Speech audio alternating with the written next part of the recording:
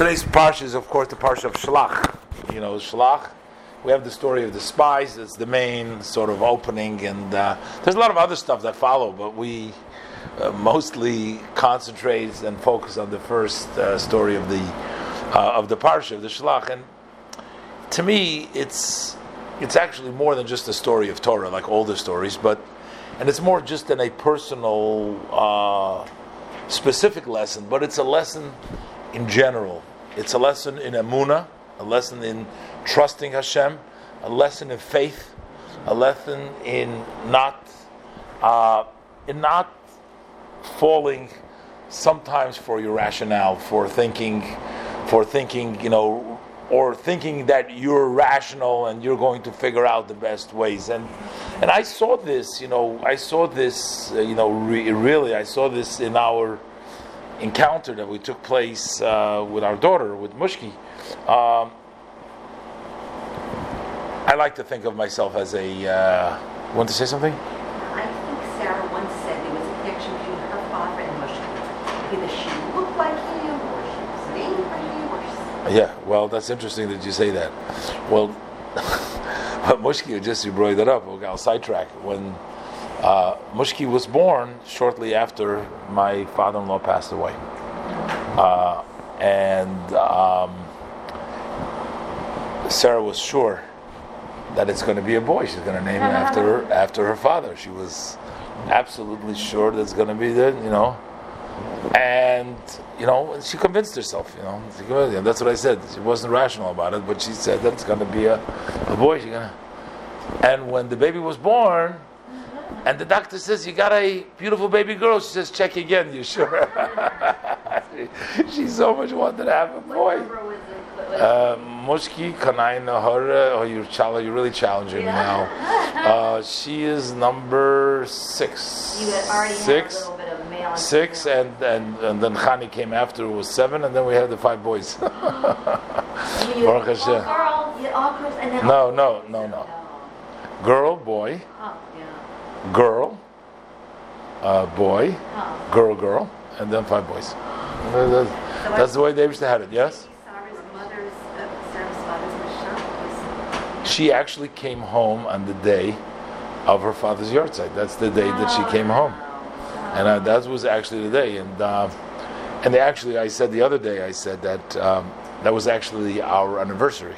He passed away 10 years after we were married. 10 years we were married on the same day. But I said, look, I actually was talking to somebody, I don't know, the class today, I forget who I was talking to, but I said, you think about it, here you have a person, an individual, who, I was talking this morning, I mentioned that, you have an individual who survived, the Holocaust, he was a survivor. I mean, he miraculously survived, physically, he was he was in the forest, he was running, he was hiding, he was in a pit, and he made it through miraculously. Very, very, Wow. The rest of the family all killed by the Nazis, Yimach Shemam.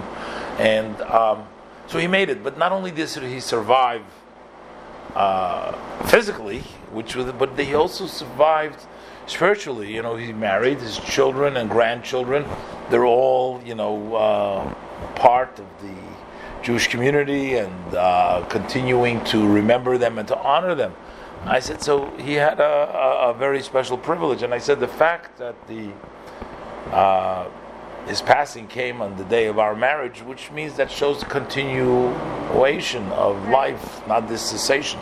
So when he passed away, he already had another generation coming and another generation doing Yiddishkeit. So that was definitely connected. But what I marveled at is during the time, now you look back, you always say, what, it worked out. But I'm starting to read some of my texts, some of my emails that I wrote at the time, to some people. We were devastated. We were like, and I, like to think of myself as a rational person, so I have to say, the doctors tell you the worst, so they probably know what they're talking about. I just accept, I saw this, and Sarah would not.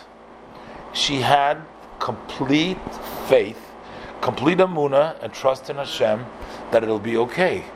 Matter of fact, she had a whole fight with the doctor, because the doctor, who's also a religious man, wears a kippah, and even a little beard. He's comes from a religious yeshiva, but he is, a rational.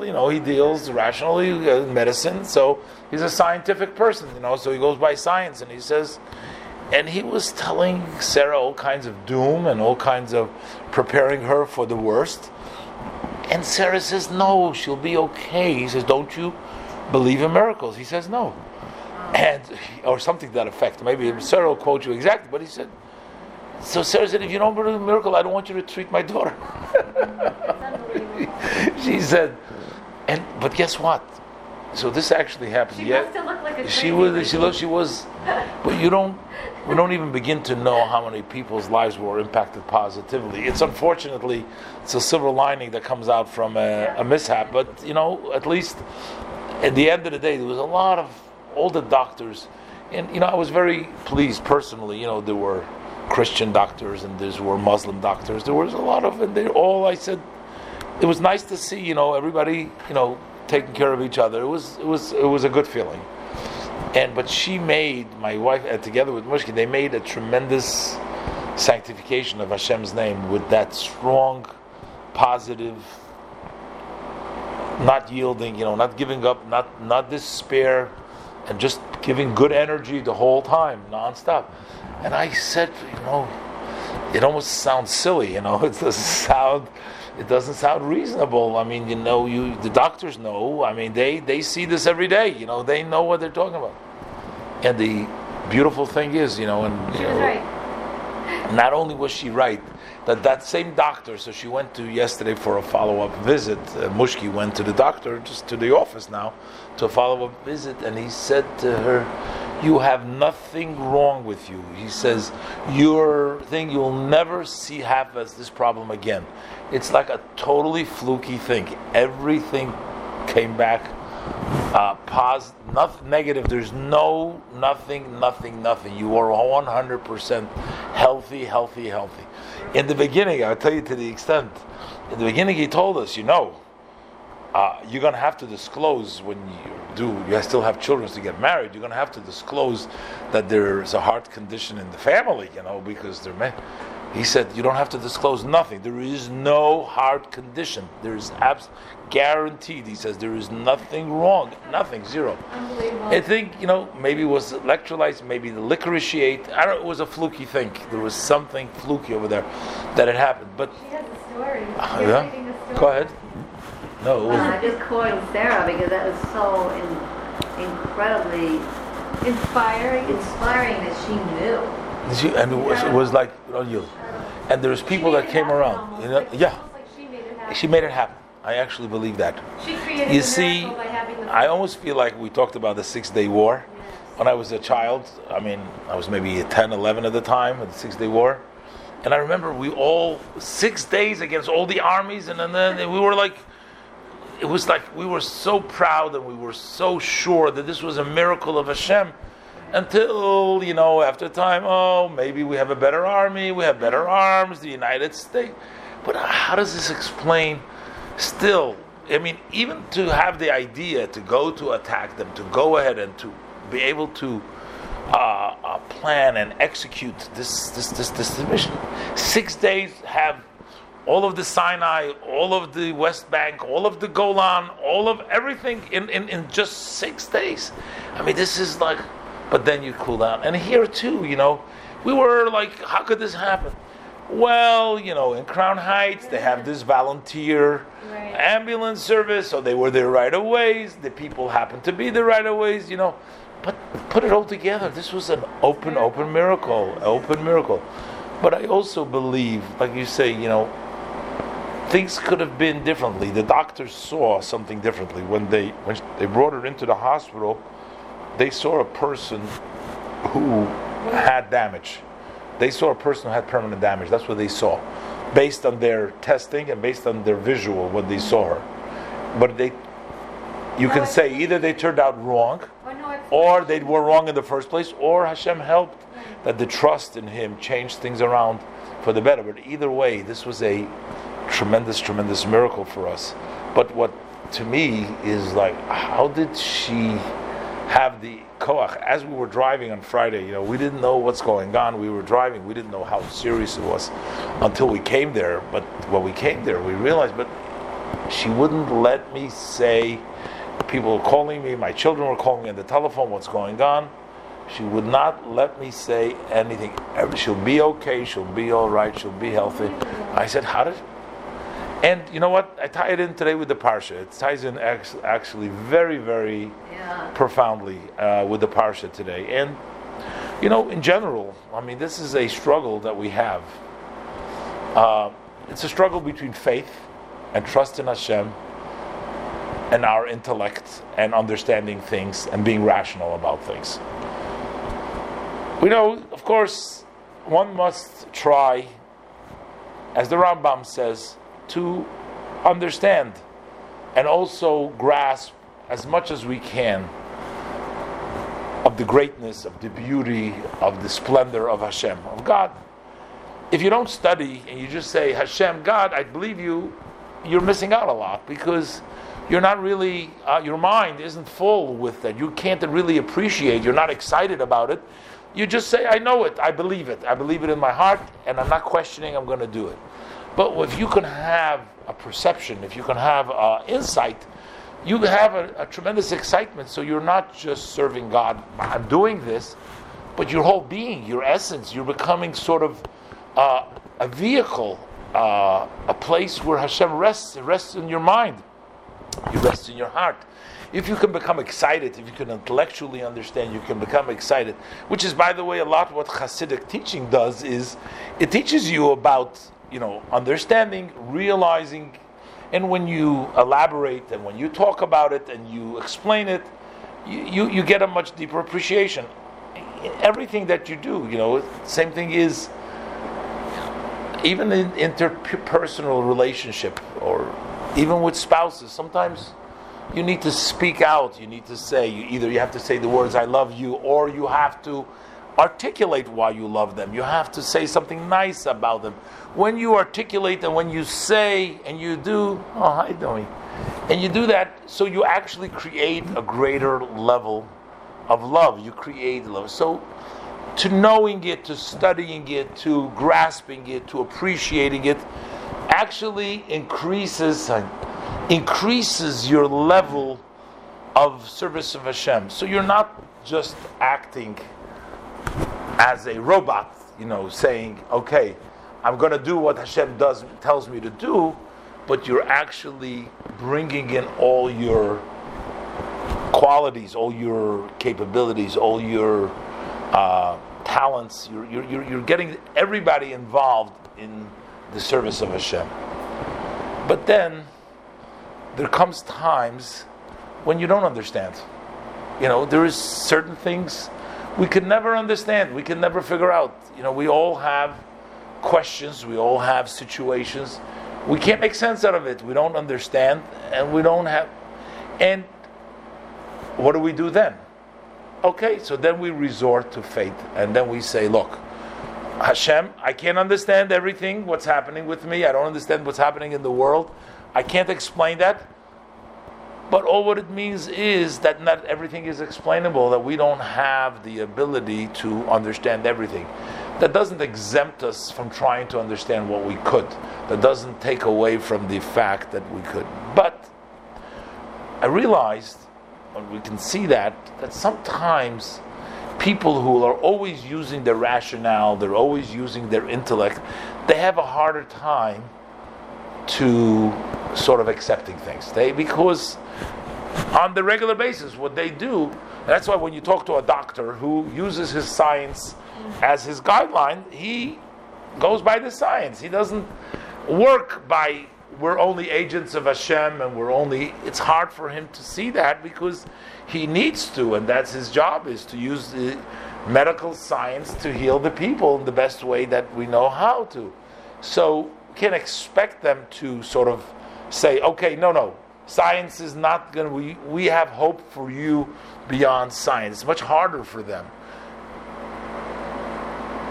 Or there's sometimes a level that people are so grounded and they're so founded in the Amunah, in the belief of Hashem, that their mind stays focused, that they don't err.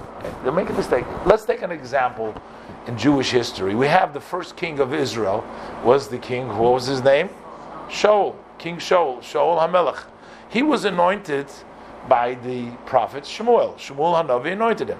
He was specifically chosen by God as the one to be the king of Israel. That was in Shmuel Hanavi. Anointed him and he made him for the king.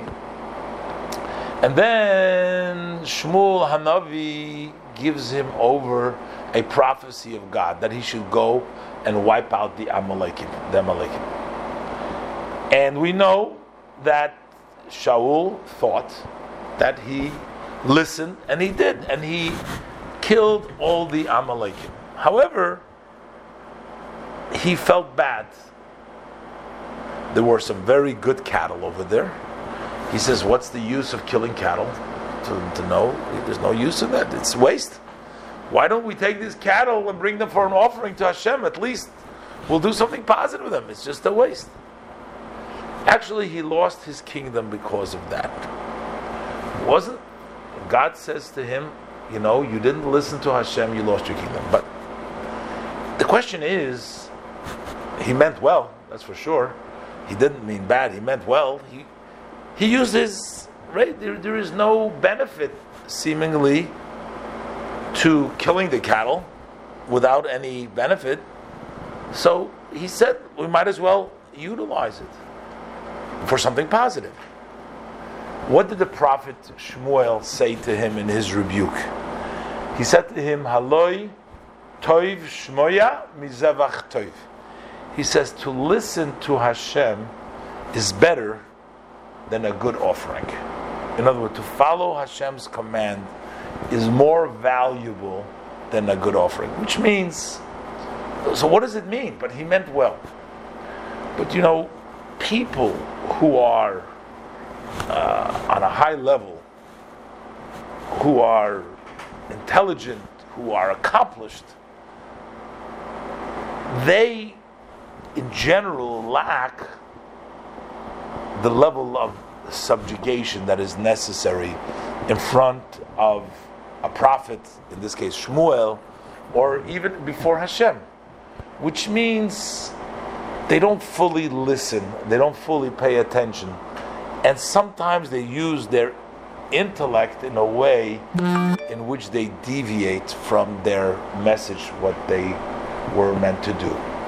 Now, if you take a look, this is really the story of the Meraglim that took place in today's parsha.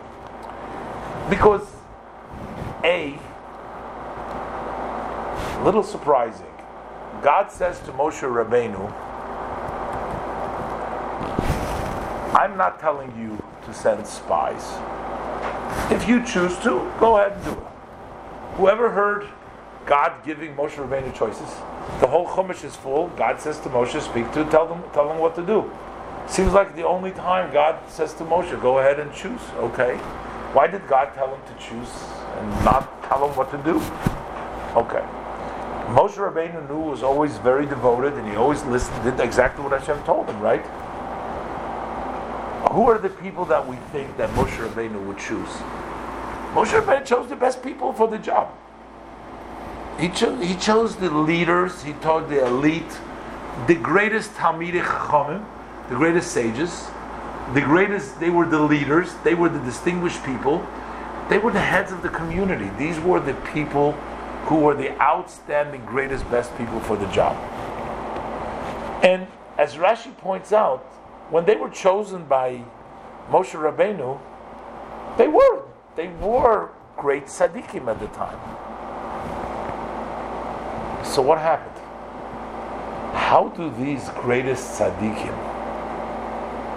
these greatest righteous people, come back and give back such a bad report? And they mixed everything up, and we had to stay in the desert. The whole story. How did this happen? All of a sudden.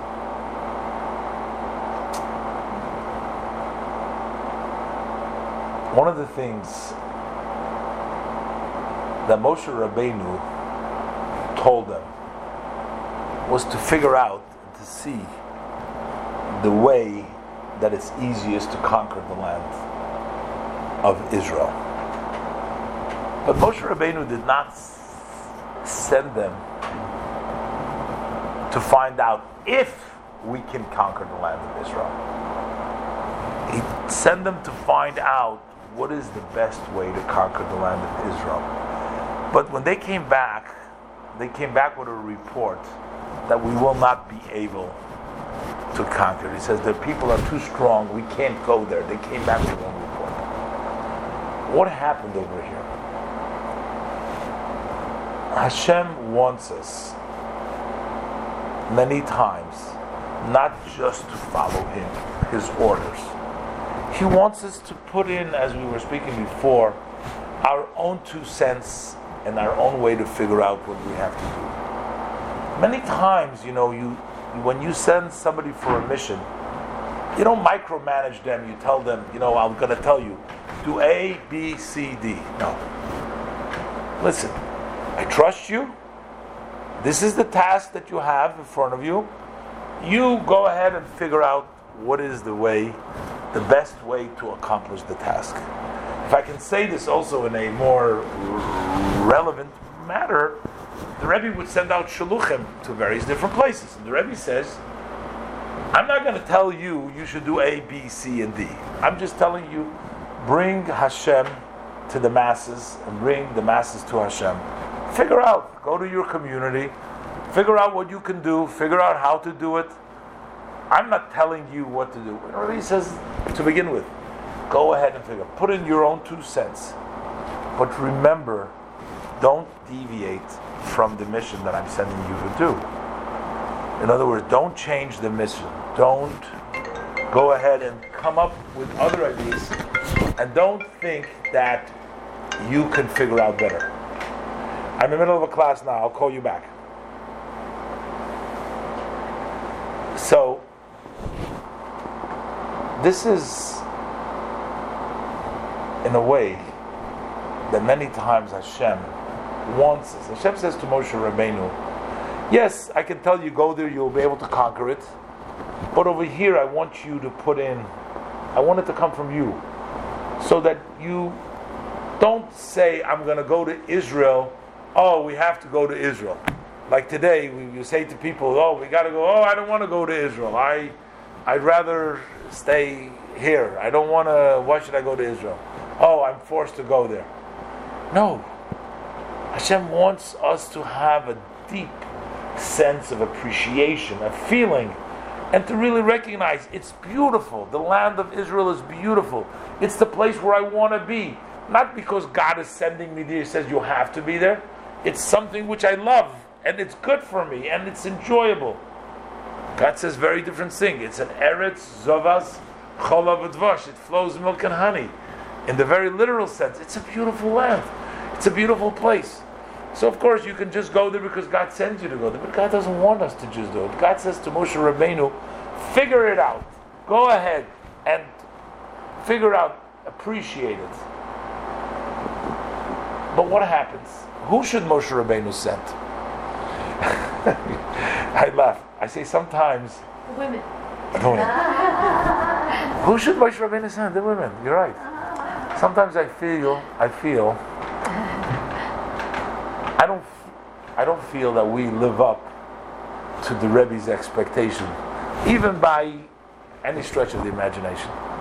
What the Rebbe really expects, what the Rebbe deserves us for really to do for him, to be the Rebbe's Shaluchim, to be the Rebbe, we should really do an enormous amount more than what we're doing. We're doing a small fraction. And the Rebbe gives everybody an opportunity to be a shaliach if you want to do good work. And by the way, you don't have to be in the official roster or written down your name as a shaliach. Every yid is a shaliach to do some good to the community around them. You're all shluchim. Everybody is a shaliach. A shaliach from HaKadosh Baruch Hu, and if you want your shaliach of the Rebbe, if you do good, you're a shaliach. So I say, I feel bad for the Rebbe that these are the shluchim he has, because we're not really living up and doing what we should be doing.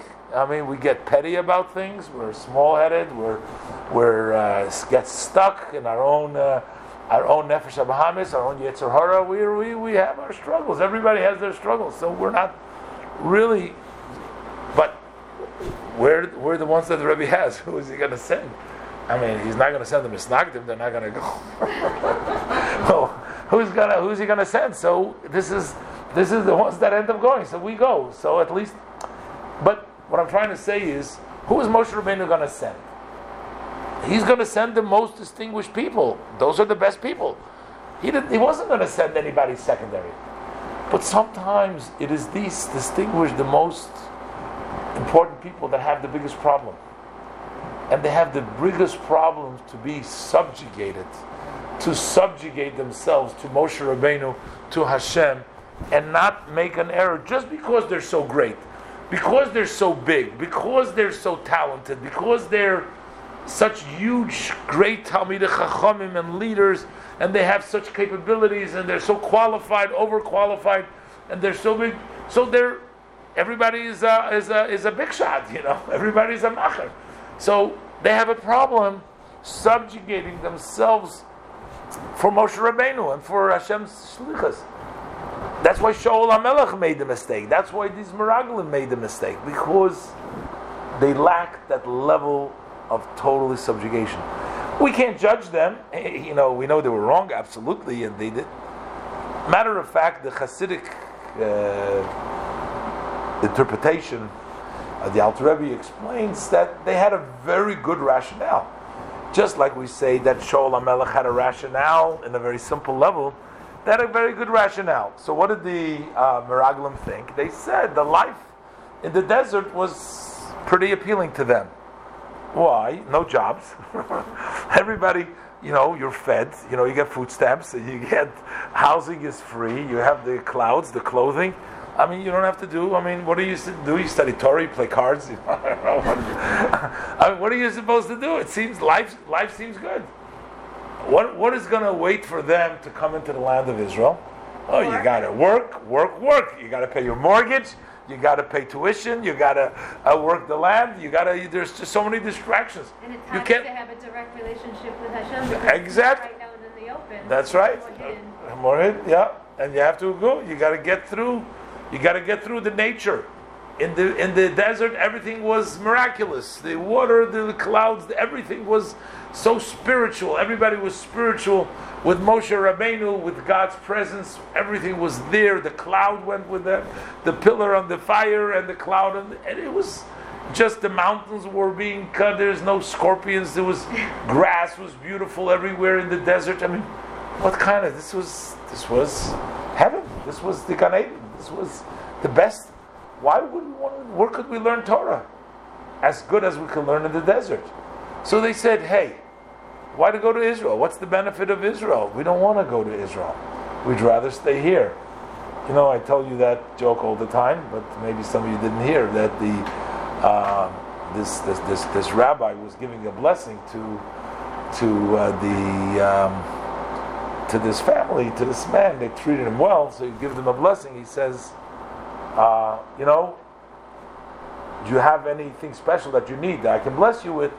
He says, no, I'm all set. I have my wife, my children, and everything. I'm good. I have a house.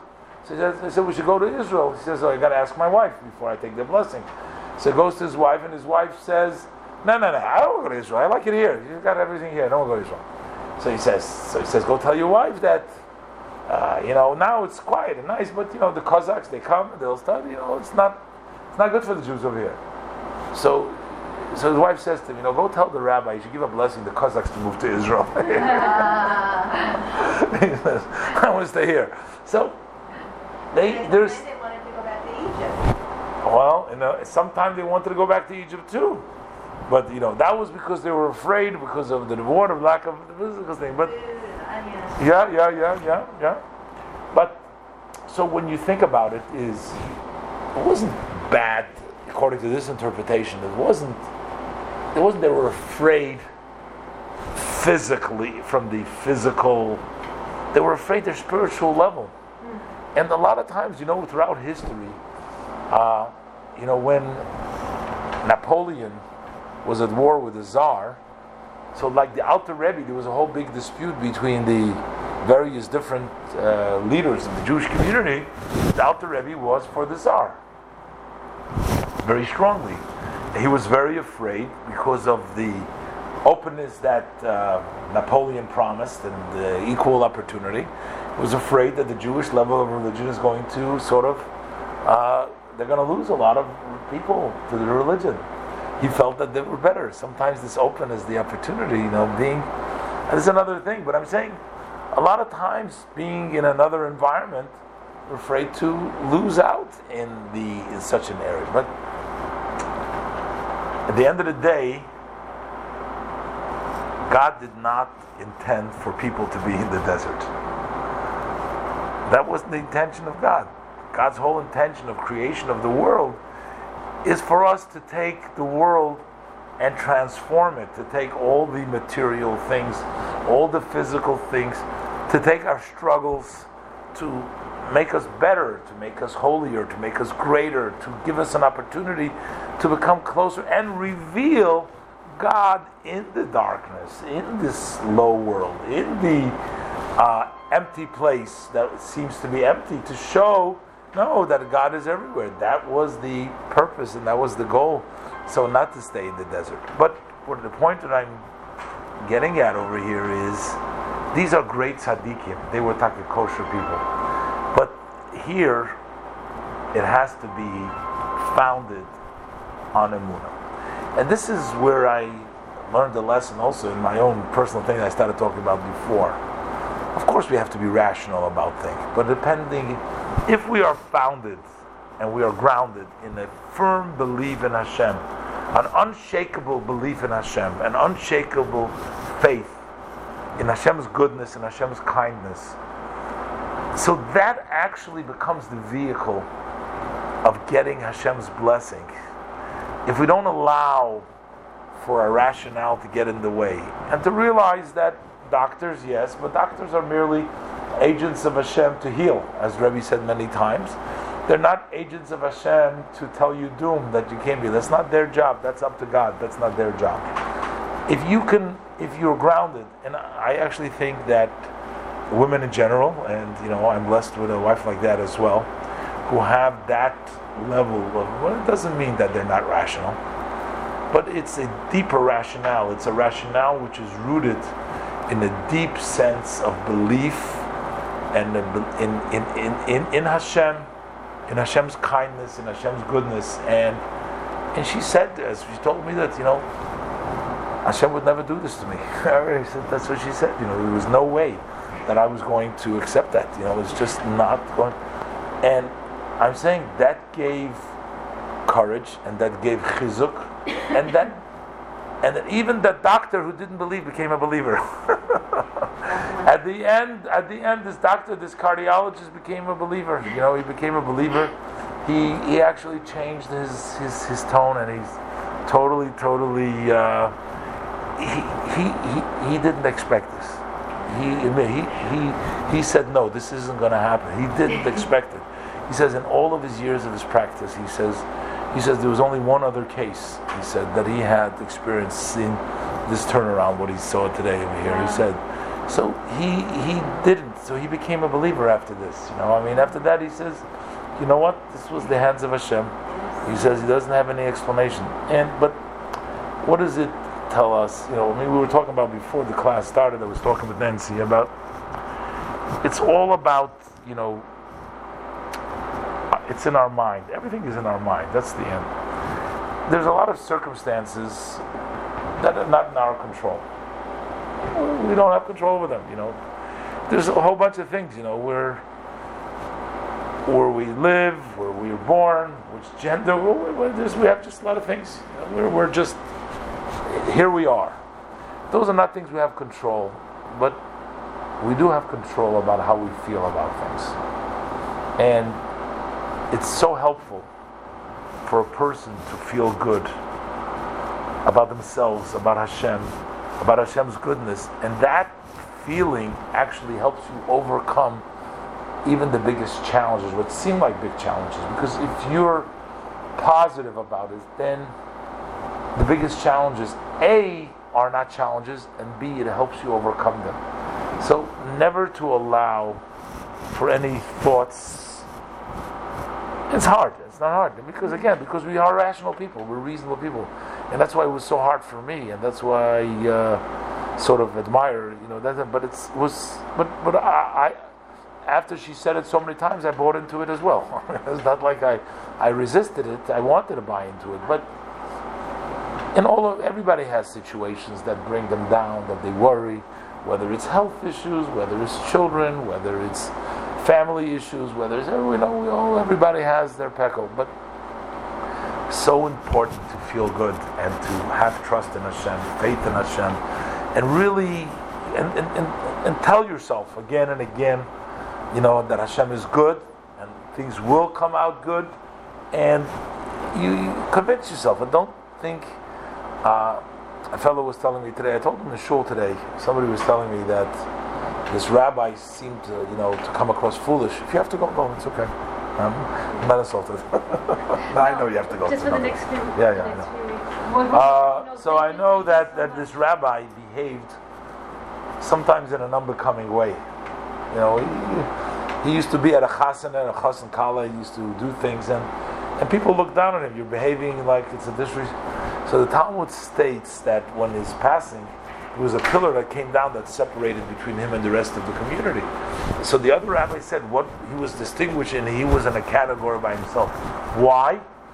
He says it's this foolishness that he acted like a fool. In other words, he was making everybody happy, and he helped them overcome their own anxieties, helped them overcome their own, situations, and chas and kala, a lot of times, they're starting a new home, there's a lot of worries, how it's going to work, people are concerned. He helped other people. That put him, that foolishness actually, the Gemara says, that foolishness helped him in a category by itself. Even to the extent that we should think to ourselves, foolishness, hey, come on, be reasonable. This is a problem that you really have, so what are you having faith? What do you think? This is not real. Even to that level of foolishness is actually going to work for you. That's something that is going to give you the koyach and going to give you the strength to actually overcome. The Rebbe brings down an expression of the Tzemach Tzedek who said, "Tracht gut, wird sein gut." If you think positive, it'll be positive. So the Rebbe says, but who says? Not everything is always positive. There's a lot of problems. A lot of things end up bad. We know that every day. We're not fools. We know what happens. But the power and the trust has the privilege to bring about the blessing. So your trust in Hashem will actually bring about a change around. So I have to say, I think in my case, her positive thing brought around a change. If it was me there, maybe I would have given off bad energy. I don't know. Maybe it was just me. If I didn't have her, and maybe that would have chas v'shalom would have. So always stay positive for yourself, for your own health, for your own issues, for your own situation. Stay positive. Don't give up. That thing will help you through, and not only would it help you cope, but it'll actually change the situation for the better. Of course, we have to do everything in nature to help ourselves do it. But there's one thing. As nature, doctors are only there to help us. They're not there to scare us or to tell us that we can't be helped. That's not their job. And hopefully we'll all see Hashem's miracles. We'll trust Hashem. We'll have faith in Hashem. And it will bring us only happiness so that we won't have to sort of dig in to have emunah to be happy. But we'll be happy because everything will be good. And that'll be great.